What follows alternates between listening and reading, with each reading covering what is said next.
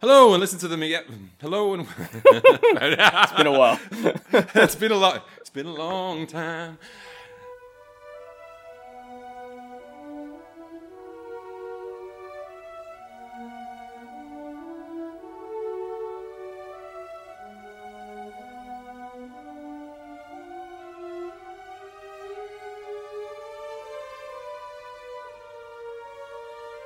Hello and welcome to the Me Getting Fries movie podcast. I'm Ian, And I'm Gavin. and the only way we could get another podcast out is if we were trapped at home by a global pandemic. There you go. It's been a while since we did one of these, but with things that are going on in the world right now, we're all stuck at home. This is the first time I'm actually seeing you, right? Since I got back from Singapore? I haven't. I think so. All I've seen is like still photos of cheersing people on WhatsApp. Yeah, that's right. Because this thing kicked in pretty quick. I mean, I think I was home for maybe a week, less than a week before this lockdown happened. You were lucky because if it was a little earlier, you would have been stuck in Singapore, and that'd be pricey. That would that would have been interesting. Yeah, That would have been very interesting. Yeah. Interesting. But today it's good to be back. We're going to talk about aliens because that's what the public demanded. We'll probably do Gremlins and Poltergeist next anyway if we have time, and we probably will. I was secretly hoping that people were going to choose Poltergeist because I haven't seen Poltergeist in years, and I was Me either. I was and kind it was of the same thing. I was kind of looking for an excuse. Like I really wouldn't mind watching Poltergeist again. I had no idea they were all on Netflix. It was just for something else. I was going through it to see what was hidden in the list, and they were all on there, which is dead handy. But yeah, you did get back from Singapore just before this started. So, how has it been treating you? What, the lockdown? Well, I mean, it's okay.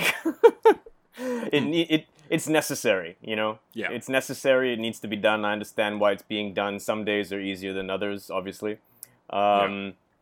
Being, I guess, I guess the grass is always greener. You know, if you live alone, that probably makes you go a little nuts in some way or another. But if you live with 3 other people, then that's just a different kind of nuts. Yeah, 2 is the magic number. Yeah. This is 2. I don't I'm think... finding it.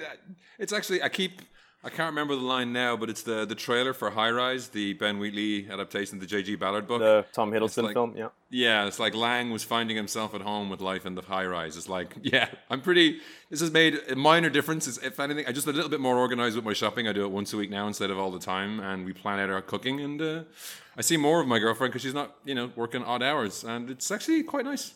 Yeah. Yeah, no, I mean, don't get me wrong. Certain aspects of it are nice. I think everyone's eating very well. Because it's really pricey to just keep ordering food in. So you just we cook most of the time.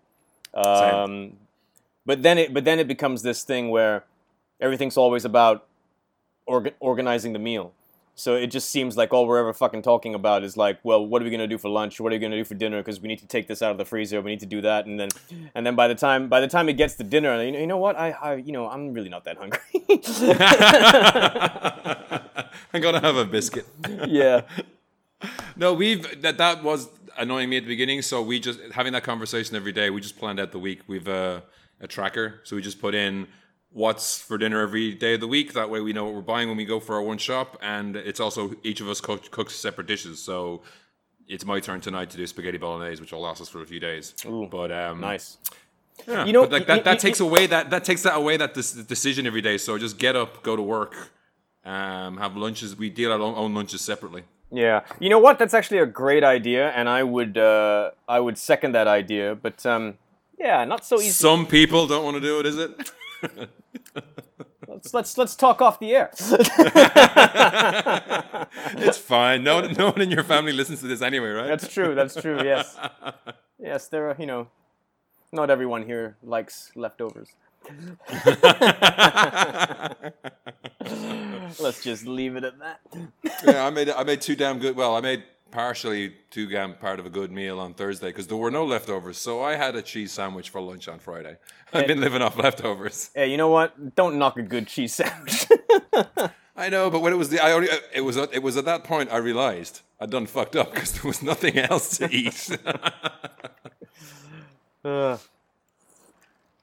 right, so Aliens. aliens. Wow, I think that it's going to be a really boring podcast because I don't really have anything negative to say about this movie. Yeah, I think on that. I think yeah. Thanks for listening. It's a perfect movie. I think it is. It's a perfect movie. Thank you for listening. You guys have been wonderful.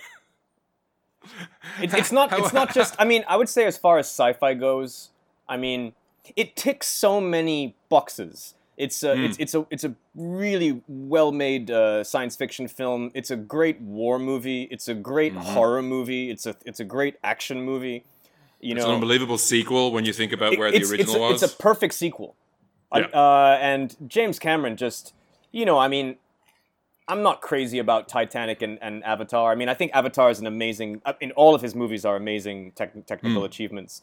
But I think that, when he was. I think when he had less to work with, he was the films were a lot tighter.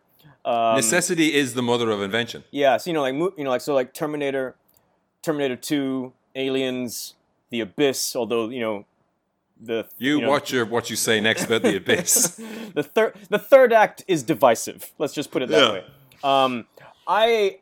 I know that True Lies is quite divisive. Personally, I love that movie. That's great. But like Chiron hates it. Chiron hates that movie.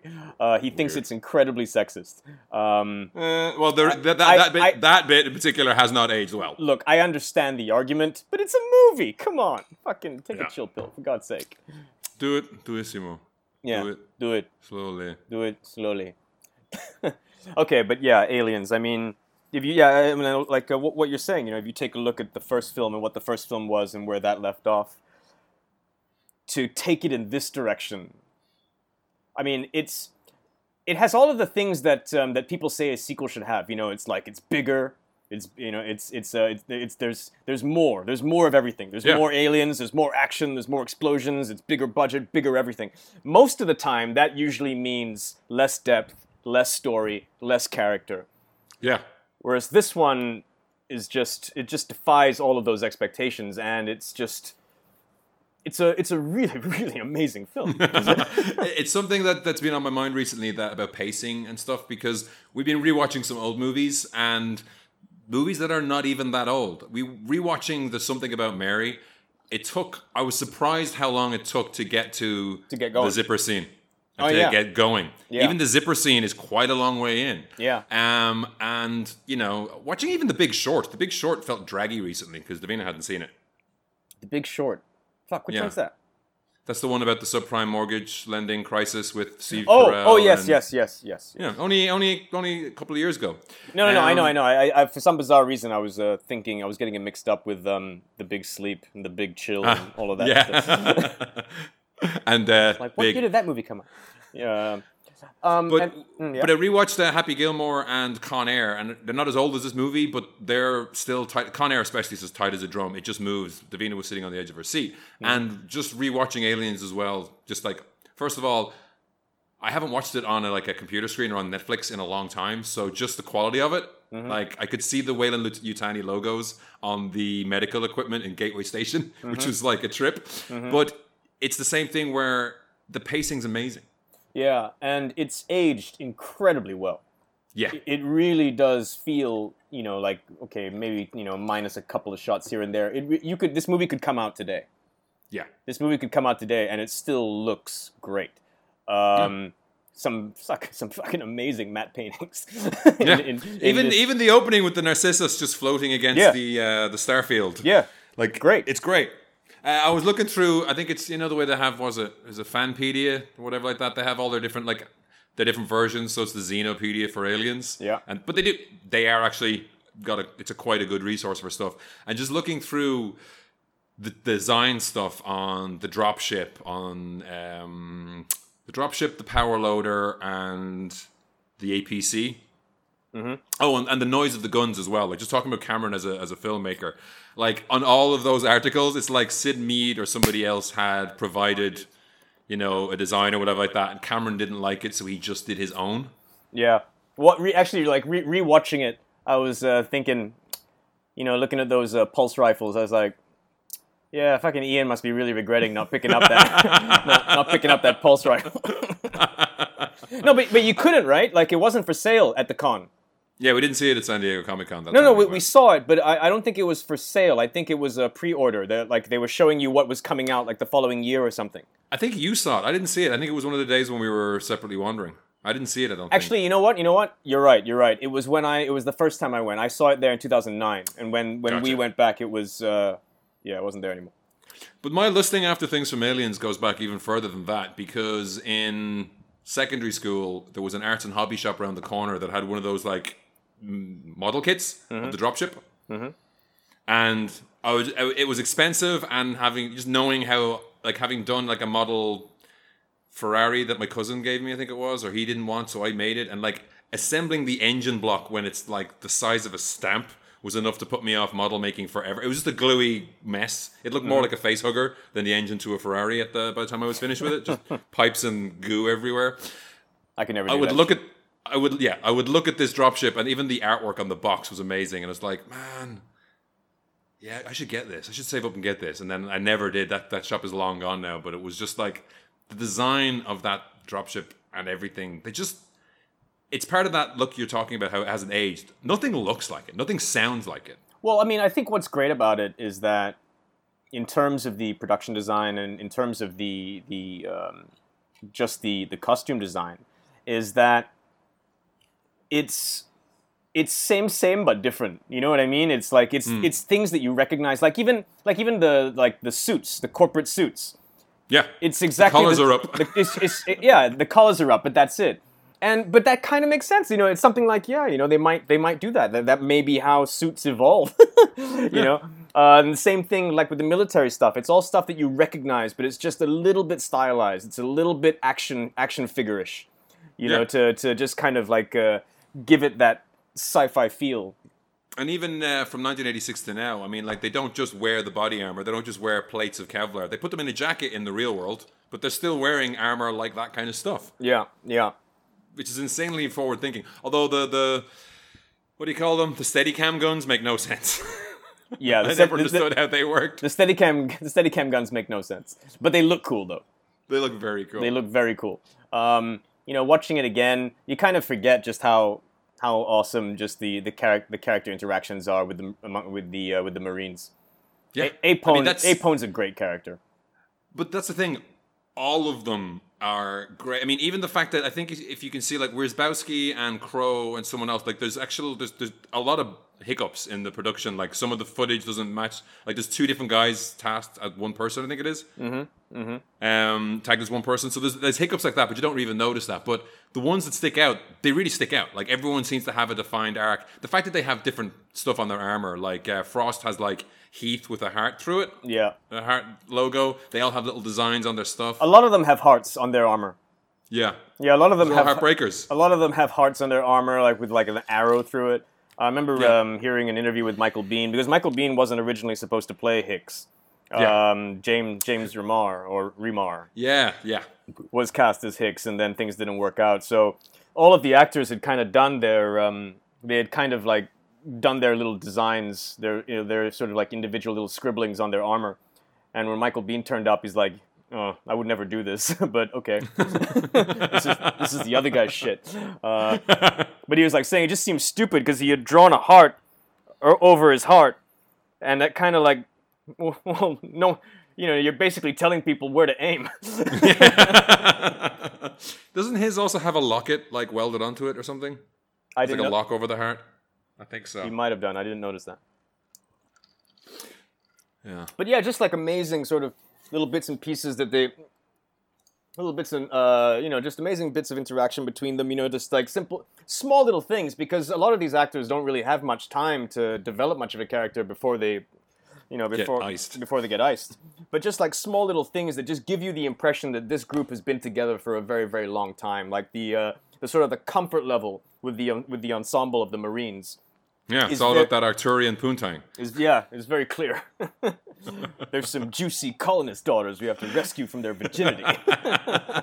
Yeah, all the lines, they're just like, it's efficiency of script kind of thing, right? It's just like, these are what we need, but every line tells you something about all the characters. Even the fantastic line between the relationship between Bill Paxton's Hudson and Vasquez. Yeah. The whole started off with like, "You ever been to a state for a man?" It's like, no, have you? Yeah. You know, like even Frost, like just some of those weird things. You know, it's like, you know, when they find out that they're just above the reactor, Just below the cooling, the reactor, the cooling plant. and they gotta like hand in all their magazines. Like Frost is like, what the hell are we supposed to use, man? Harsh language. Yeah. And then like great bit with like with Hicks with a shotgun. It's like, I like to keep this handy for close encounters. It's like it's had his balls in here. It's like Hicks is Hudson is yeah, but it's a dry heat. and I just love that bit, like after they all like wake up, just like a little simple thing where Apone is like, all right, you heard me, like let's go down. Hudson, come here. Yeah. Man, this floor is freezing. Want me to fletcher your slippers? Just great stuff. Great stuff. And I love like how Hicks is basically just sidelined a lot of the time. I like how Cameron really just doesn't focus on him at all. So No. it's kind of a surprise when he slowly ends up becoming the leading man. Yeah, he's just a grunt though. No offense. None taken. But like any good Cameron movie, it's like the leading man. A lot of them, the leading man eventually takes a back seat to the leading woman because you know the backgrounding is nice. The fact that like somebody wake up Hicks, like he sleeps through the drop. Yeah. Is a nice touch. But yeah, he's just like I think the special edition has some additional scenes with him and Ripley kind of going a bit further, but it's just all left nicely that it's like, I can see you're a person who's like knows what they're doing. Let's work together to sort this shit out. Yeah. And let me introduce you to a good friend of mine, the M41A pulse rifle with above and overslung grenade launchers. I mean, has there ever been a more romantic thing said to a woman ever? I mean, it's not quite as romantic as when he gives her the locator. Oh yeah. I mean, it doesn't mean we're engaged or anything. Yeah. But I mean, this movie completely belongs to Sigourney Weaver, and I think it's important to note that I don't think there's ever been an actress who has been nominated for a Best Actress Oscar for an action role. And Sigourney Weaver was nominated for an Academy Award for this film. I forgot that. I didn't know that. And you know, it's really sort of a testament to just the writing, that it's such a rich character. And I think that also, I mean, she's such a tragic character. I mean, at the end of this film, you really do feel, fuck, if anyone deserves a happy ending, it's this woman. And then just to know what they did in the next one, it's like, I mean, thinking about Alien 3 as an individual film, as a film on its own, yeah, I'm okay with it. Thinking of it as a sequel to Aliens, I'm like, fuck this movie.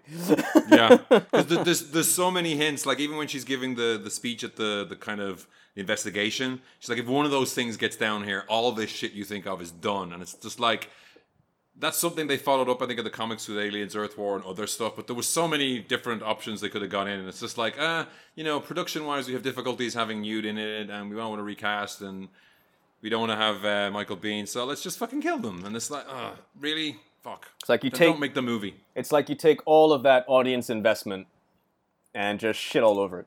But yeah. Anyway, I mean, with the character of Ripley, and I mean, like in the first Alien, when she kind of has her showdown with the xenomorph, there's never an action hero moment. You know, I mean, she's terrified throughout the entire thing, and everything is done like she's pushing herself forward to get shit done. Whereas I mean, up until the last seventh quarter of that movie, she's like Hicks. She's just another member of the crew who was a little bit miffed that they brought Kane back on board. Yeah. But then it's her, Yaphet Kotto, and the crying lady left at the end. Veronica Cartwright, Harry Dean Stanton. Yeah. But Harry Dean Stanton's gone by that point, right? No, Harry Dean. He goes looking for the cat. Yeah. No, but I think that I mean, Tom Skerritt he goes before Harry Dean Stanton, and he's supposed to be the lead. But like in the first Alien, she wasn't an action hero. There was no sort of like evolution of the character where she turns into this badass. Whereas in this one, there's a really, really beautiful constructed sort of arc where you see her get stronger and stronger, and what's great about it is that she's reluctant throughout the whole thing. I mean, she doesn't want to be there. She doesn't want to do this shit. You know, and her sort of the way that her evolution to becoming sort of like this action hero at the end is just so beautifully done and so well earned.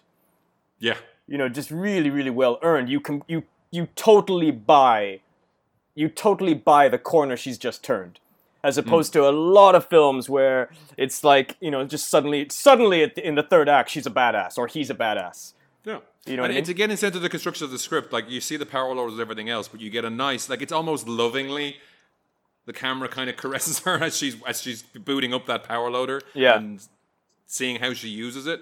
Yeah. It's like, I don't know, is there anything I can do? I don't know, is there anything you can do? And it's there, and it's beautiful foreshadowing, and just opening those doors and stepping through with the light behind her, and the fucking, again, the noises. I think I was looking to see if it was like Ben Burt or somebody else involved. I think, again, I saw, the only thing I found was Cameron spent 2 days perfecting the noise of the pulse rifles. Mm-hmm. But just the noise of the suit as she steps forward and just, get away from her, you bitch. It's amazing. It's so iconic. Like when you see her in the power loader, it's an iconic image, an iconic line. It's just in the zeitgeist. But I think, and also, you know, just aside from like just going back to her evolution, it's all tied into her sort of like maternal instincts with Newt, and I think like just to talk a little bit about the extended edition. That's probably the one thing about the extended edition that I felt really, really added something to it, is that you find out that while she was in cryosleep, that her daughter died. Yeah. Because she was in cryosleep for 57 years.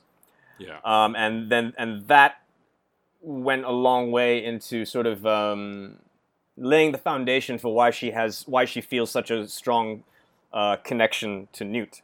It's not she's not just being protective because this is a little girl. I mean, like she's a mom who lost her kid, and it's like she's getting a second chance, you know. It is almost like you know, if like, and that's what drives her. That's what drives her all the way to the end, all the way to her like becoming a fucking badass and going after her and fucking confronting the queen. But it's like if it's, you know, someone teaching thematic lessons to take from the original movie into a sequel. Like the original is all about the fear of penetration and, you know, that kind of thing on the male side of things. So it's almost beautifully mirrored how this one's about the mothering instinct that, you know, that's been stolen from her, and then given her this chance again with this bratty kid who, we got to give it up for Carrie Henn. Carrie Henn. One of the best child performances. One of the least annoying child performances ever. Yeah, and it all the lines should be like when she's like, you know, it doesn't matter, they're all dead. You know, she's talking about her parents, or it's not going to make any difference about, you know, if you're with the soldiers or not. Yeah. Like, it won't make any difference. Yeah. Yeah. And of course, the very iconic line, "They mostly come out at night." Mostly. But it's just like, and moments of just like really, really well placed humor. You know, just. I mean, a lot of it comes from Hudson. A lot of the humor comes from Hudson. But there's some really, really nice bits with Newt as well. It's like, what's the name of the tank? The car tank? The APC. Yeah.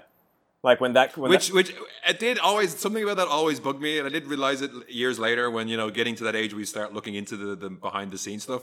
Like it's so much bigger on the inside than it is on the outside. Yeah. Like you see everyone and they're standing like a head over the top of the truck. Yeah. But when they're inside they've all got clearance. Yeah. But when that shit crashes and then like Ripley's like, you know, like, are you okay? And then ease it down. You're just grinding metal. Just grinding metal. Ease down. but after that's over and she goes up to Newt, it's like, you okay? And Newt just does this like very sort of thumbs up, very nonchalant. And she's got a weird like thing with her mouth as well. She's kind of pouting slightly. Yeah. Like, Yep. All good. Even when they're trying to lock off with the operations from the rest of the colony, there's like, you know, I think is it Hicks picks up mute and just sets her on the table so Yeah. she can see. Yeah, Because yeah. he's that kind of a dude. Yeah. Like there's just so many things. Again, watching this, and my knowledge of this came from like it was on I think Sky Movies or something back in the day. So like we were stealing that in our village. Our entire village was stealing Sky Movies for a while. And I think we taped it. There was a free weekend or something like that. We taped it and gave it to my cousin, and I was babysitting my blind grandfather one weekend, and I just found the tape and watched it. And I shouldn't have done that because I was way too young. I was 8 when I saw it, and I saw it on opening week in the cinema with my parents, and it scared the shit out of me. It scared the shit out of me. You went to the cinema? No, because back then in Malaysia, they didn't check IDs. Like, I went to see Highlander when I was a kid in the cinema. I went to see Nice. Aliens, and they didn't censor shit back then either. This was like in the early mid '80s in Malaysia, they didn't really censor stuff, or if they did, they were a lot more lenient. Oh. Yeah, I saw Aliens in the cinema, and it scared the shit out of me. I think I had nightmares for days that there were aliens under the stairs it's- and they were coming for me. It scared the shit out of me because it was really like it's so relentless and it's so visceral.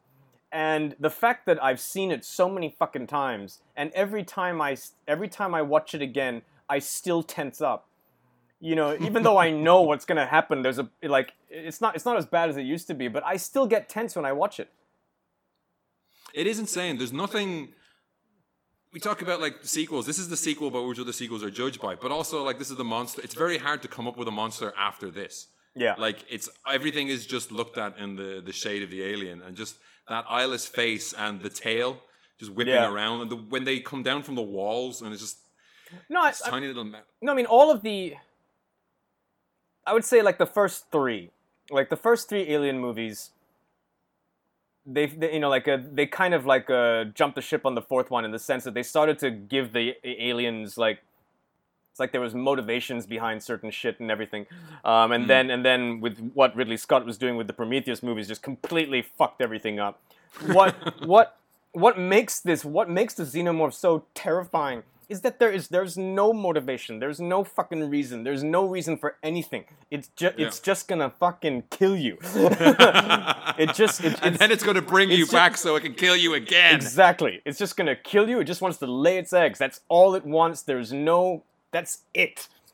Yes. It's the kind of thing that it's the kind of fucking villain that James Cameron excels at. It can't be reasoned with, It doesn't know pity, and it absolutely will not stop ever until you are dead.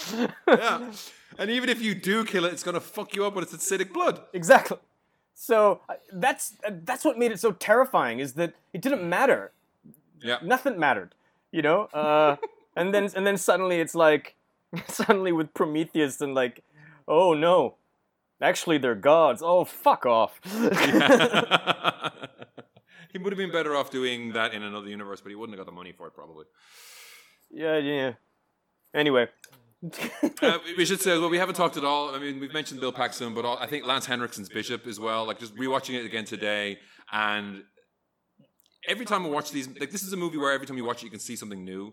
Seeing the intercutting between the first colonist they find, who's has a chest burster happen to her, and she keeps cutting back to Ripley during that scene, which is just to kind of again building up that horror. Yeah. The look on Lance Henriksen's face when he turns around from playing with the facehugger, when one of the other guys is like, "Hey Bishop, you need anything?" Yeah. And it's like, we're losing him. Yeah. He's pulling an Ian home. He's pulling an Ian home here. Yeah. Hide the magazines. Yeah. Do you need anything else? No. No. It's like, I'll go. Yeah. Bishop should go. Good idea.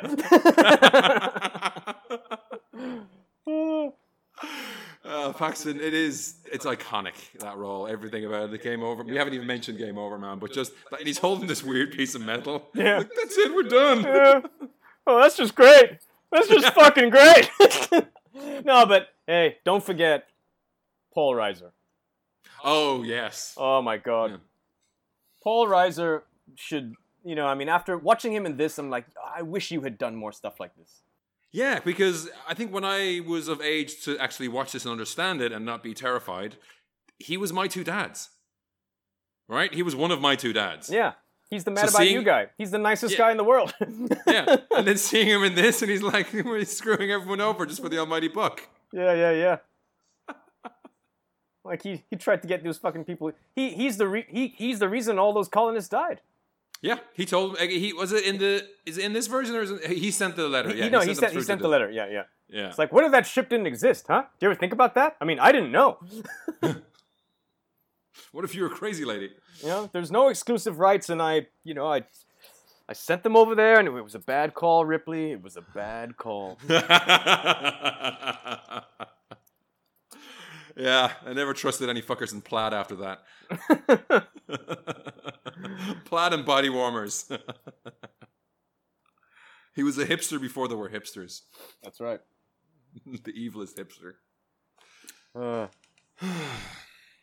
No, but it's just like, you know, like just little bits of character development. You know, like even sort of like the resentment that some of the Marines have towards Gorman, and even how and I even, have it in my notes just when Gorman tells them all to stow their ammo but doesn't tell them why. I just have like Gorman school to bad team management. And then it's like, but then like after they secure the area and Gorman's like, we're coming in, and Hudson's like, he's coming in. Yeah. I feel safer already. When they're given the speech at the beginning about when Hudson's like, how do I get out of this chicken shit outfit? Yeah. Gorman's like, all right, everybody, listen up. And you can tell it's just like he thinks he's being a badass. Yeah. I don't know that actor's name. He doesn't get enough credit for. I think even his headphone microphone is shaking when he's in the APC talking to people. Yeah. Like he does a perfect job at being shit at his job. No, when he's freaking out, when he realizes he's out of his depth, it's a great performance. Oh, absolutely. It's a great performance, and I really like how he redeems himself. I mean, it's a nice sort of full circle for that character, and it's done with such economy. It's done really, really well. I mean, he gets with himself and Vasquez, you know, hunker down on the grenade. But before that, does he do much? I mean, like after he's like when he's knocked unconscious and he's got his concussion and he comes out of it. From that point on, he's fairly useful. I mean, when shit goes down, he doesn't shy away from stuff. That box of ammo knocked the dipshit out of him. Yeah. And it's nice. It's nice. I mean, like I think, you know, the character is not necessarily that important that you need to spend that much time with him, but enough time is spent with him to know that he comes full circle in the end. Yeah, it's again into the craft they put into it. I don't know how long it took to write the script or any of that kind of stuff, but like putting an arc in there for that character, you know, putting, you know, Vasquez warming up to him a little bit, you know, those little moments, those are what carry the story more than aliens through the walls or cool machine guns. If I'm not mistaken, because I think that at the time when Cameron was writing this, I think he also got the gig to write First Blood 2. Wow. And I think that he, I mean, my memory's a bit vague about this interview, but I remember like he went and he was talking to David Giler or Walter Hill, one of the guys from Brandywine, and he's like saying, "What should I do?" And they were like, "You should do both, you know, like write both." And so I think that he had planned it out that okay, so a 2-hour movie, 120 pages, I need to write this many pages a day. And I think he wrote it in like a month or 2 months or something like that. Holy shit! He was working on both projects at the same time. He was working on the script for Aliens, and he was also writing the script for First Blood, for Rambo. And I think I have a vague memory of another interview with Gale Ann Hurd, who produced the film, and he was late delivering the script. But he sent 20th Century Fox what he had done, and he had missed the deadline. So you know, like he had missed the deadline to sort of like qualify to kind of like make the film or direct the film or something like that. But he sent what he had written, and this was in a Gale Ann Hurd interview, and she was saying that Fox did something that hardly ever happens with a studio. They loved it so much they were like, you know what, we'll wait. Yeah, like we'll wait for you to get this done, because you're clearly the guy for the job. But they had they had so many fucking problems making this movie in England. I don't know if it was Shepperton. It might have been Shepperton, but apparently like the crew. It was a power station. Right. But apparently the crew were just total assholes to them because he was such a young director, and he was fucking like this young Canadian guy, and Gale Anne Hurd was really, really young at the time, and they were all of the crew were like felt like they were Ridley Scott loyalists or something like that. Oh shit! Although Ridley had his own problems with like the crew on Blade Runner. Yeah, well, apparently like but by the time Aliens was being made, Ridley Scott was Ridley Scott. And apparently, like, the English didn't like the idea of this young writer-director-producer duo coming in and fucking around with Ridley Scott's legacy, and they were just total assholes, and made set life very difficult for him. So apparently, like Cameron, like there's some behind the scenes footage in like the special editions and stuff. Like, because I remember when the Alien quadrilogy box set came out, there was extensive documentaries for each film. Really, unlimited? Is it unlimited peace through unlimited firepower? Is it the main making of? Yeah. It's on YouTube as well. Right. Yeah. There was a week I just watched all of them after they got uploaded to YouTube. They're amazing. They're amazing. They're like it's like the Dark Days documentary for Blade Runner. It's like four of those, one of those for each of the films, and they're all really cool. Like the one for Alien 3 is fucking amazing because it tells you all of the shit that went wrong. Yeah, it's great. I love those. I love that stuff shit. with the wooden planet and everything like that. Yeah, the Vincent Ward story. And I read the Vincent Ward story, the original. No, I didn't read that. I read the William Gibson one. Yeah. Which was okay. Yeah, when I was looking up stuff, the APC, the outside model, was one of those things they used to push back planes. Yeah. So the Alien Hive scenes were shot at Acton Lane Power Station, and the truck was 72 tons because it has to pull planes. Mm-hmm. It would have gone through the floor in the power station, so they had to remove 44 tons of lead from it in order to get it to drive in where they were shooting the Hive scenes. Right. So just when you think about that, and I think about like, well, that's a week or something, right? That's just to get this fucking thing working. You haven't even built the Hive set and all that other shit that has to be done. It's insane these movies got made. It is.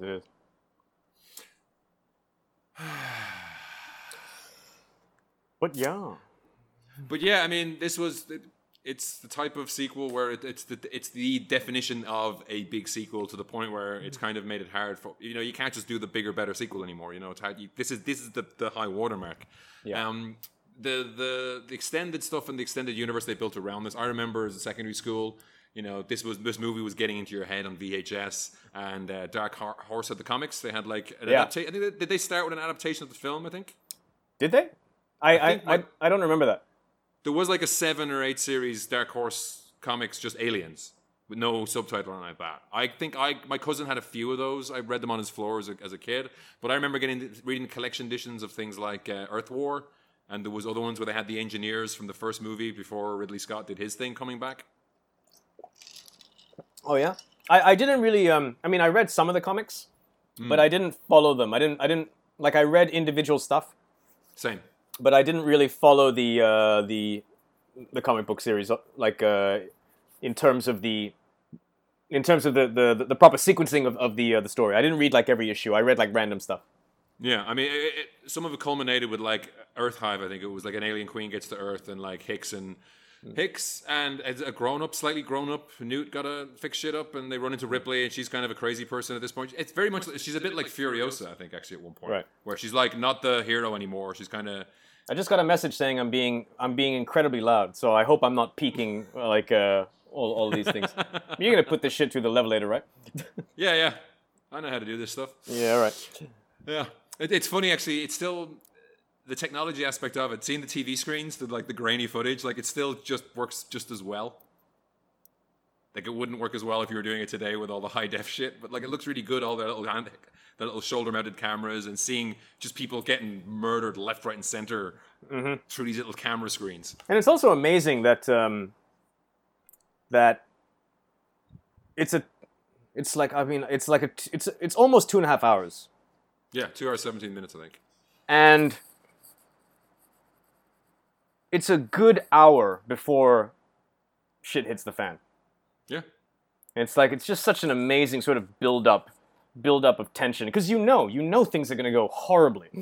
Yeah. The movie's called Aliens. You know there's going to be a couple of them in there. And you're just waiting, right? You're just waiting. Yeah. And the whole time, one thing that I was quite taken by this last time I watched it was just the economy of sound. Mm-hmm. Like the score is used very sparingly.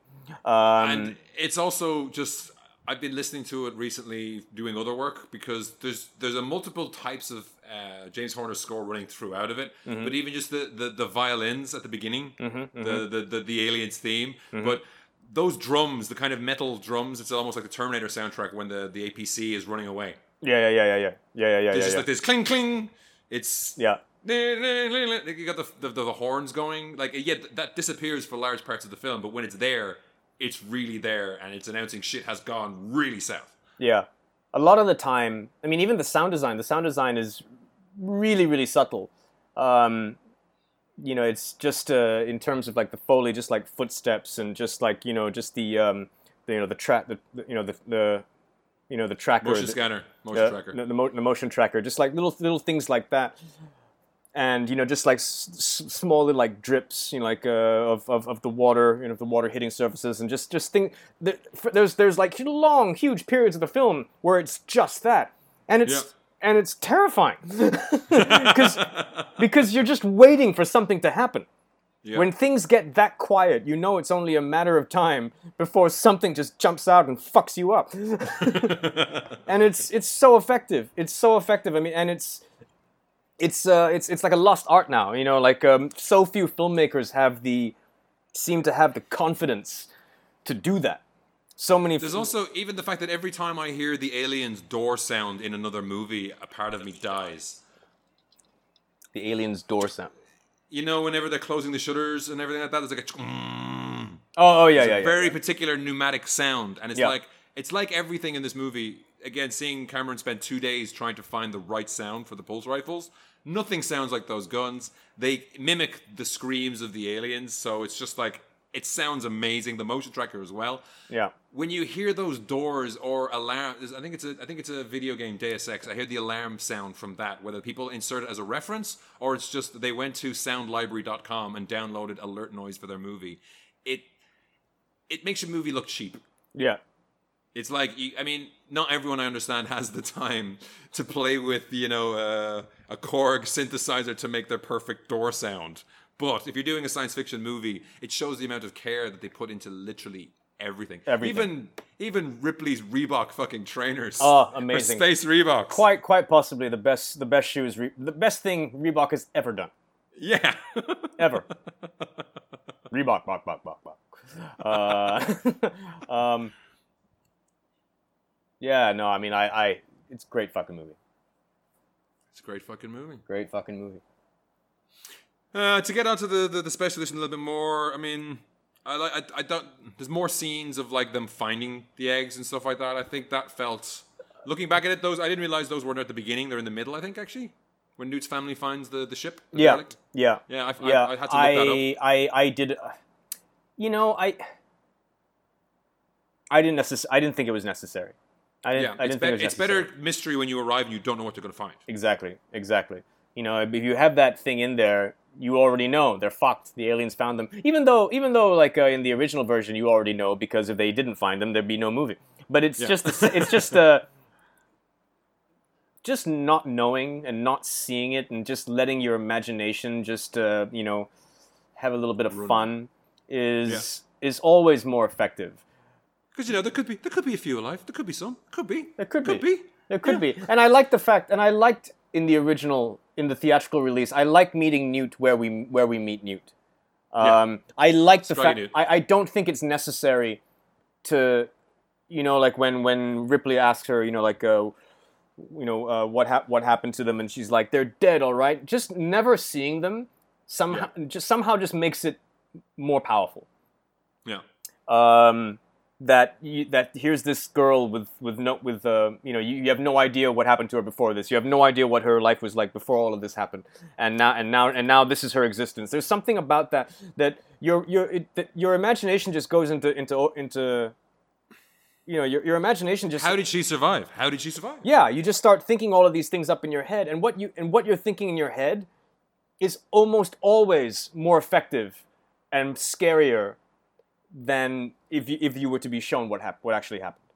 Yeah, and there's also a thing of like it's the same as Empire Strikes Back when Luke goes to Dagobah and everyone else goes to Cloud City. There's like time is very elastic. Yeah. Like you have no idea how long shit takes in the Aliens universe. Yeah. I think in the extended edition, looking it up, there's something about like it doesn't matter if we ask the company what to do. It'll take 2 weeks for them to tell us. Yeah. And there is this idea of like it could take months for them to get there. It's never actually explained. Yeah. And So you have no idea how long she's been surviving on her own. yeah. So But yeah, I didn't think the autocannons are kind of cool in the special edition. that is true. That is true. No, I mean I like the special edition in the sense that you're probably I would hope that your first time watching the film is not watching the special edition. I would imagine that you like the film enough that you would want to see more of it and what got cut out and what difference that makes. So watching the film like that, I like the special edition because you can kind of see it gives you more insights to different things that were going on within the story and with the script and with the film. Do I think it's a stronger film? Absolutely not. I think the theatrical version is far superior. Like I was saying earlier, the only thing that I would even consider keeping in there is the information about what happened to Ripley's daughter. Aside from that, I think that it's a cool thing to watch as a fan. You know, Yeah. It's the same thing with the special edition for Terminator 2. You know, with the additional scenes, like you have the dream sequence where Kyle Reese comes back and all of that. Like, you know, like as a fan, that's cool. Yeah. And as a fan of T2, watching the special edition and seeing like, oh, so yeah, they did do that. Oh, that's cool. Yeah. Glad they took it out. Glad they took it out. But as a fan, it's cool to see. It's cool to see that they thought about it. Yeah. And it's cool to see that they did that shit. But then they decided in the middle of the process that no, it's slowing things down.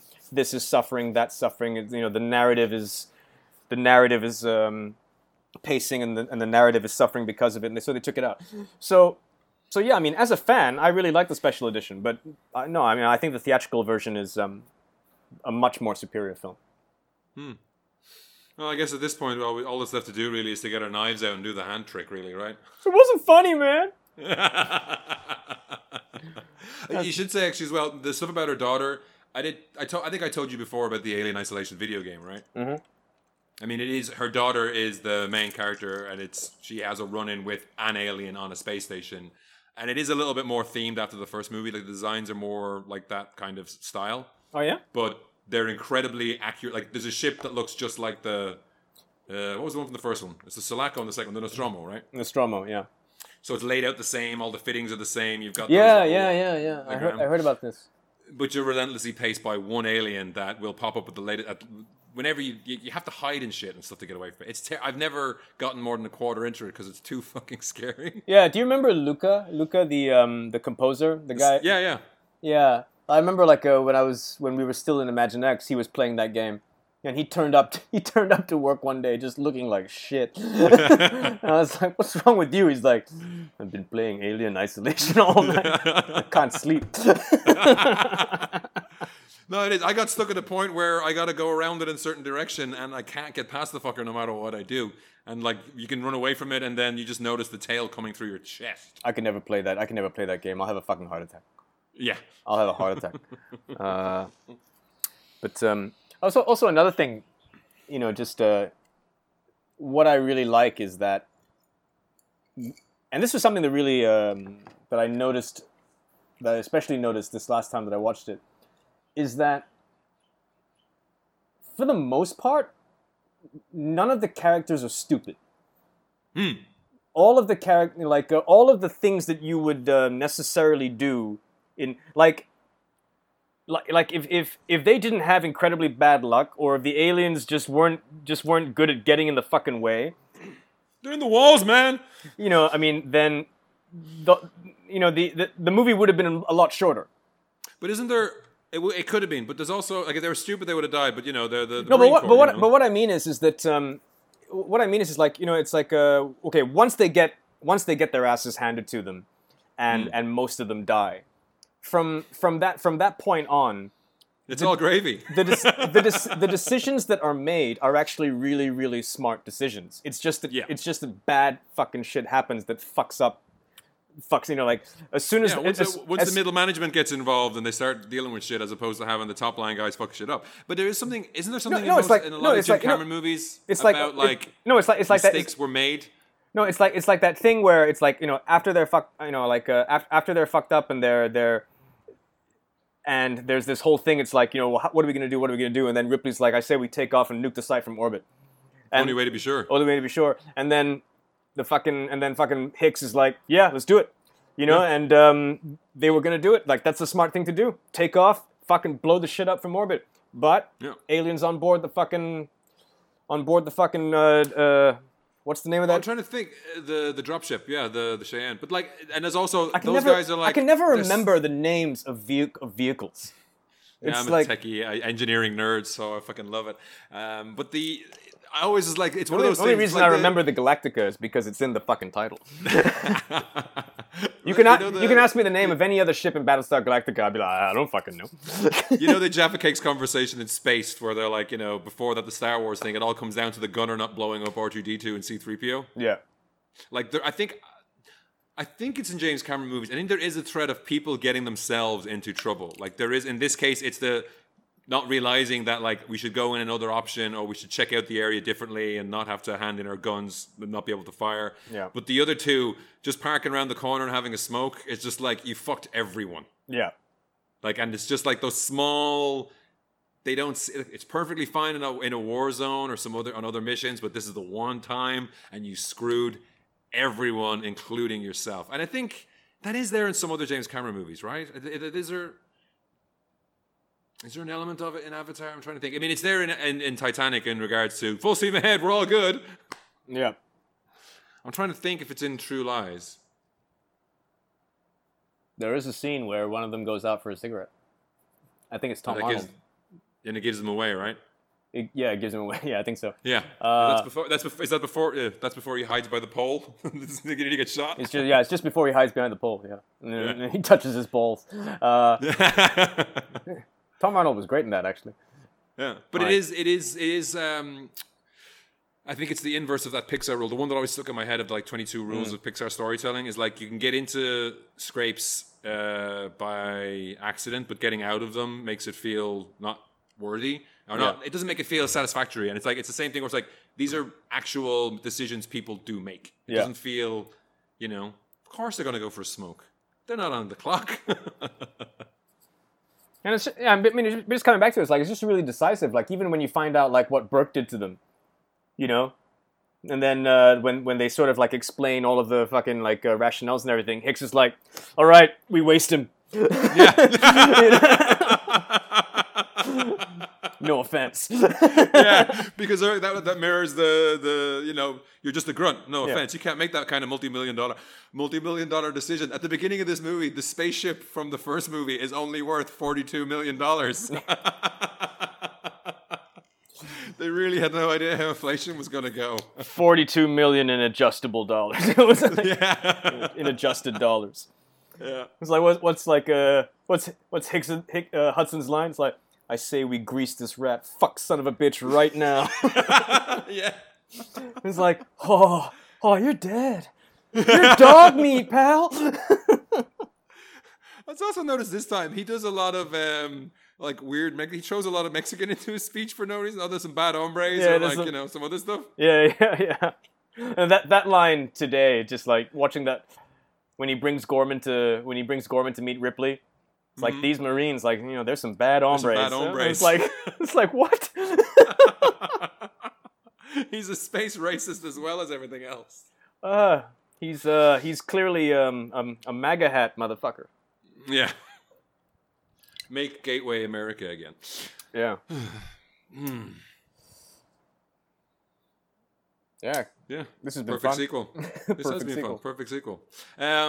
I don't know if we did a live tweet of Teenage Mutant Ninja Turtles, because as long as this goes on, I'm just going to see if we can get content out of old movies. So, we could do Gremlins. We should do Poltergeist next and Gremlins if we can. Someone was talking about doing a live tweet of RoboCop. I don't think I've seen RoboCop in a while. It would be worth watching that again. Okay. I'm not particularly interested in live tweeting, because by the time... No, but a podcast. I mean, I'm trying to double up on content. Okay, I mean, yeah, I'm cool to do Poltergeist or Gremlins. Yeah. Why did we ask people to vote? It's like, we're gonna do it anyway. Yeah, we're gonna do it. Well, which one do you want us to do first? You guys didn't vote for the one that we wanted, so we're gonna do it anyway. I think we were pretty fine with all three. Thanks very much. Yeah. This deal is getting better all the time. Mm-hmm. But yeah, if you like this podcast and you found it the first time, you can find us on iTunes, Spotify, everywhere else. We're at McGettin Fries. You can find us on Twitter at McGettin Fries, where you can send us details as well. And you can email us at podcast@mcgettinfries.com. Yep, that's right. That's right. I don't even know if we're still sponsored by Green Room 136, but you can go there and click on the link on our website anyway. Maybe we'll get a kickback. Yeah. I think we have a pizza's worth of payment waiting for us since the last time we podcast, which was how long ago? It was quite some time ago. But you know what? Mm-hmm. Hey, I like pizza. Yeah. I had one last night. It was pretty good. Friday nights is a takeout night. Oh, is it? Friday night? Yeah. Yeah, we're getting takeout tomorrow night. Yeah. Time to order some delicious cornbread. Oh, that's one thing, the best movies are the ones where you notice stuff all the time. Did you notice in the canteen scene, there's like those doohickey magnetic spinny things on the desk, like executive desk toys? Mm-hmm. Like, I didn't notice that before. Like, why are they there? You know those ones that are like a solar system and they just knock back and forth? Yeah. Yeah, I was just like, someone on the set design team was sleeping on the job. Our department! Did you put this here? Our department always gets fucked. Art and audio. Well, seeing as Jim Cameron didn't seem to do most of it by himself, he just, he fucked the department over. Hopefully they still got paid. But yeah, thanks for listening. We'll catch you next time. Thanks for listening.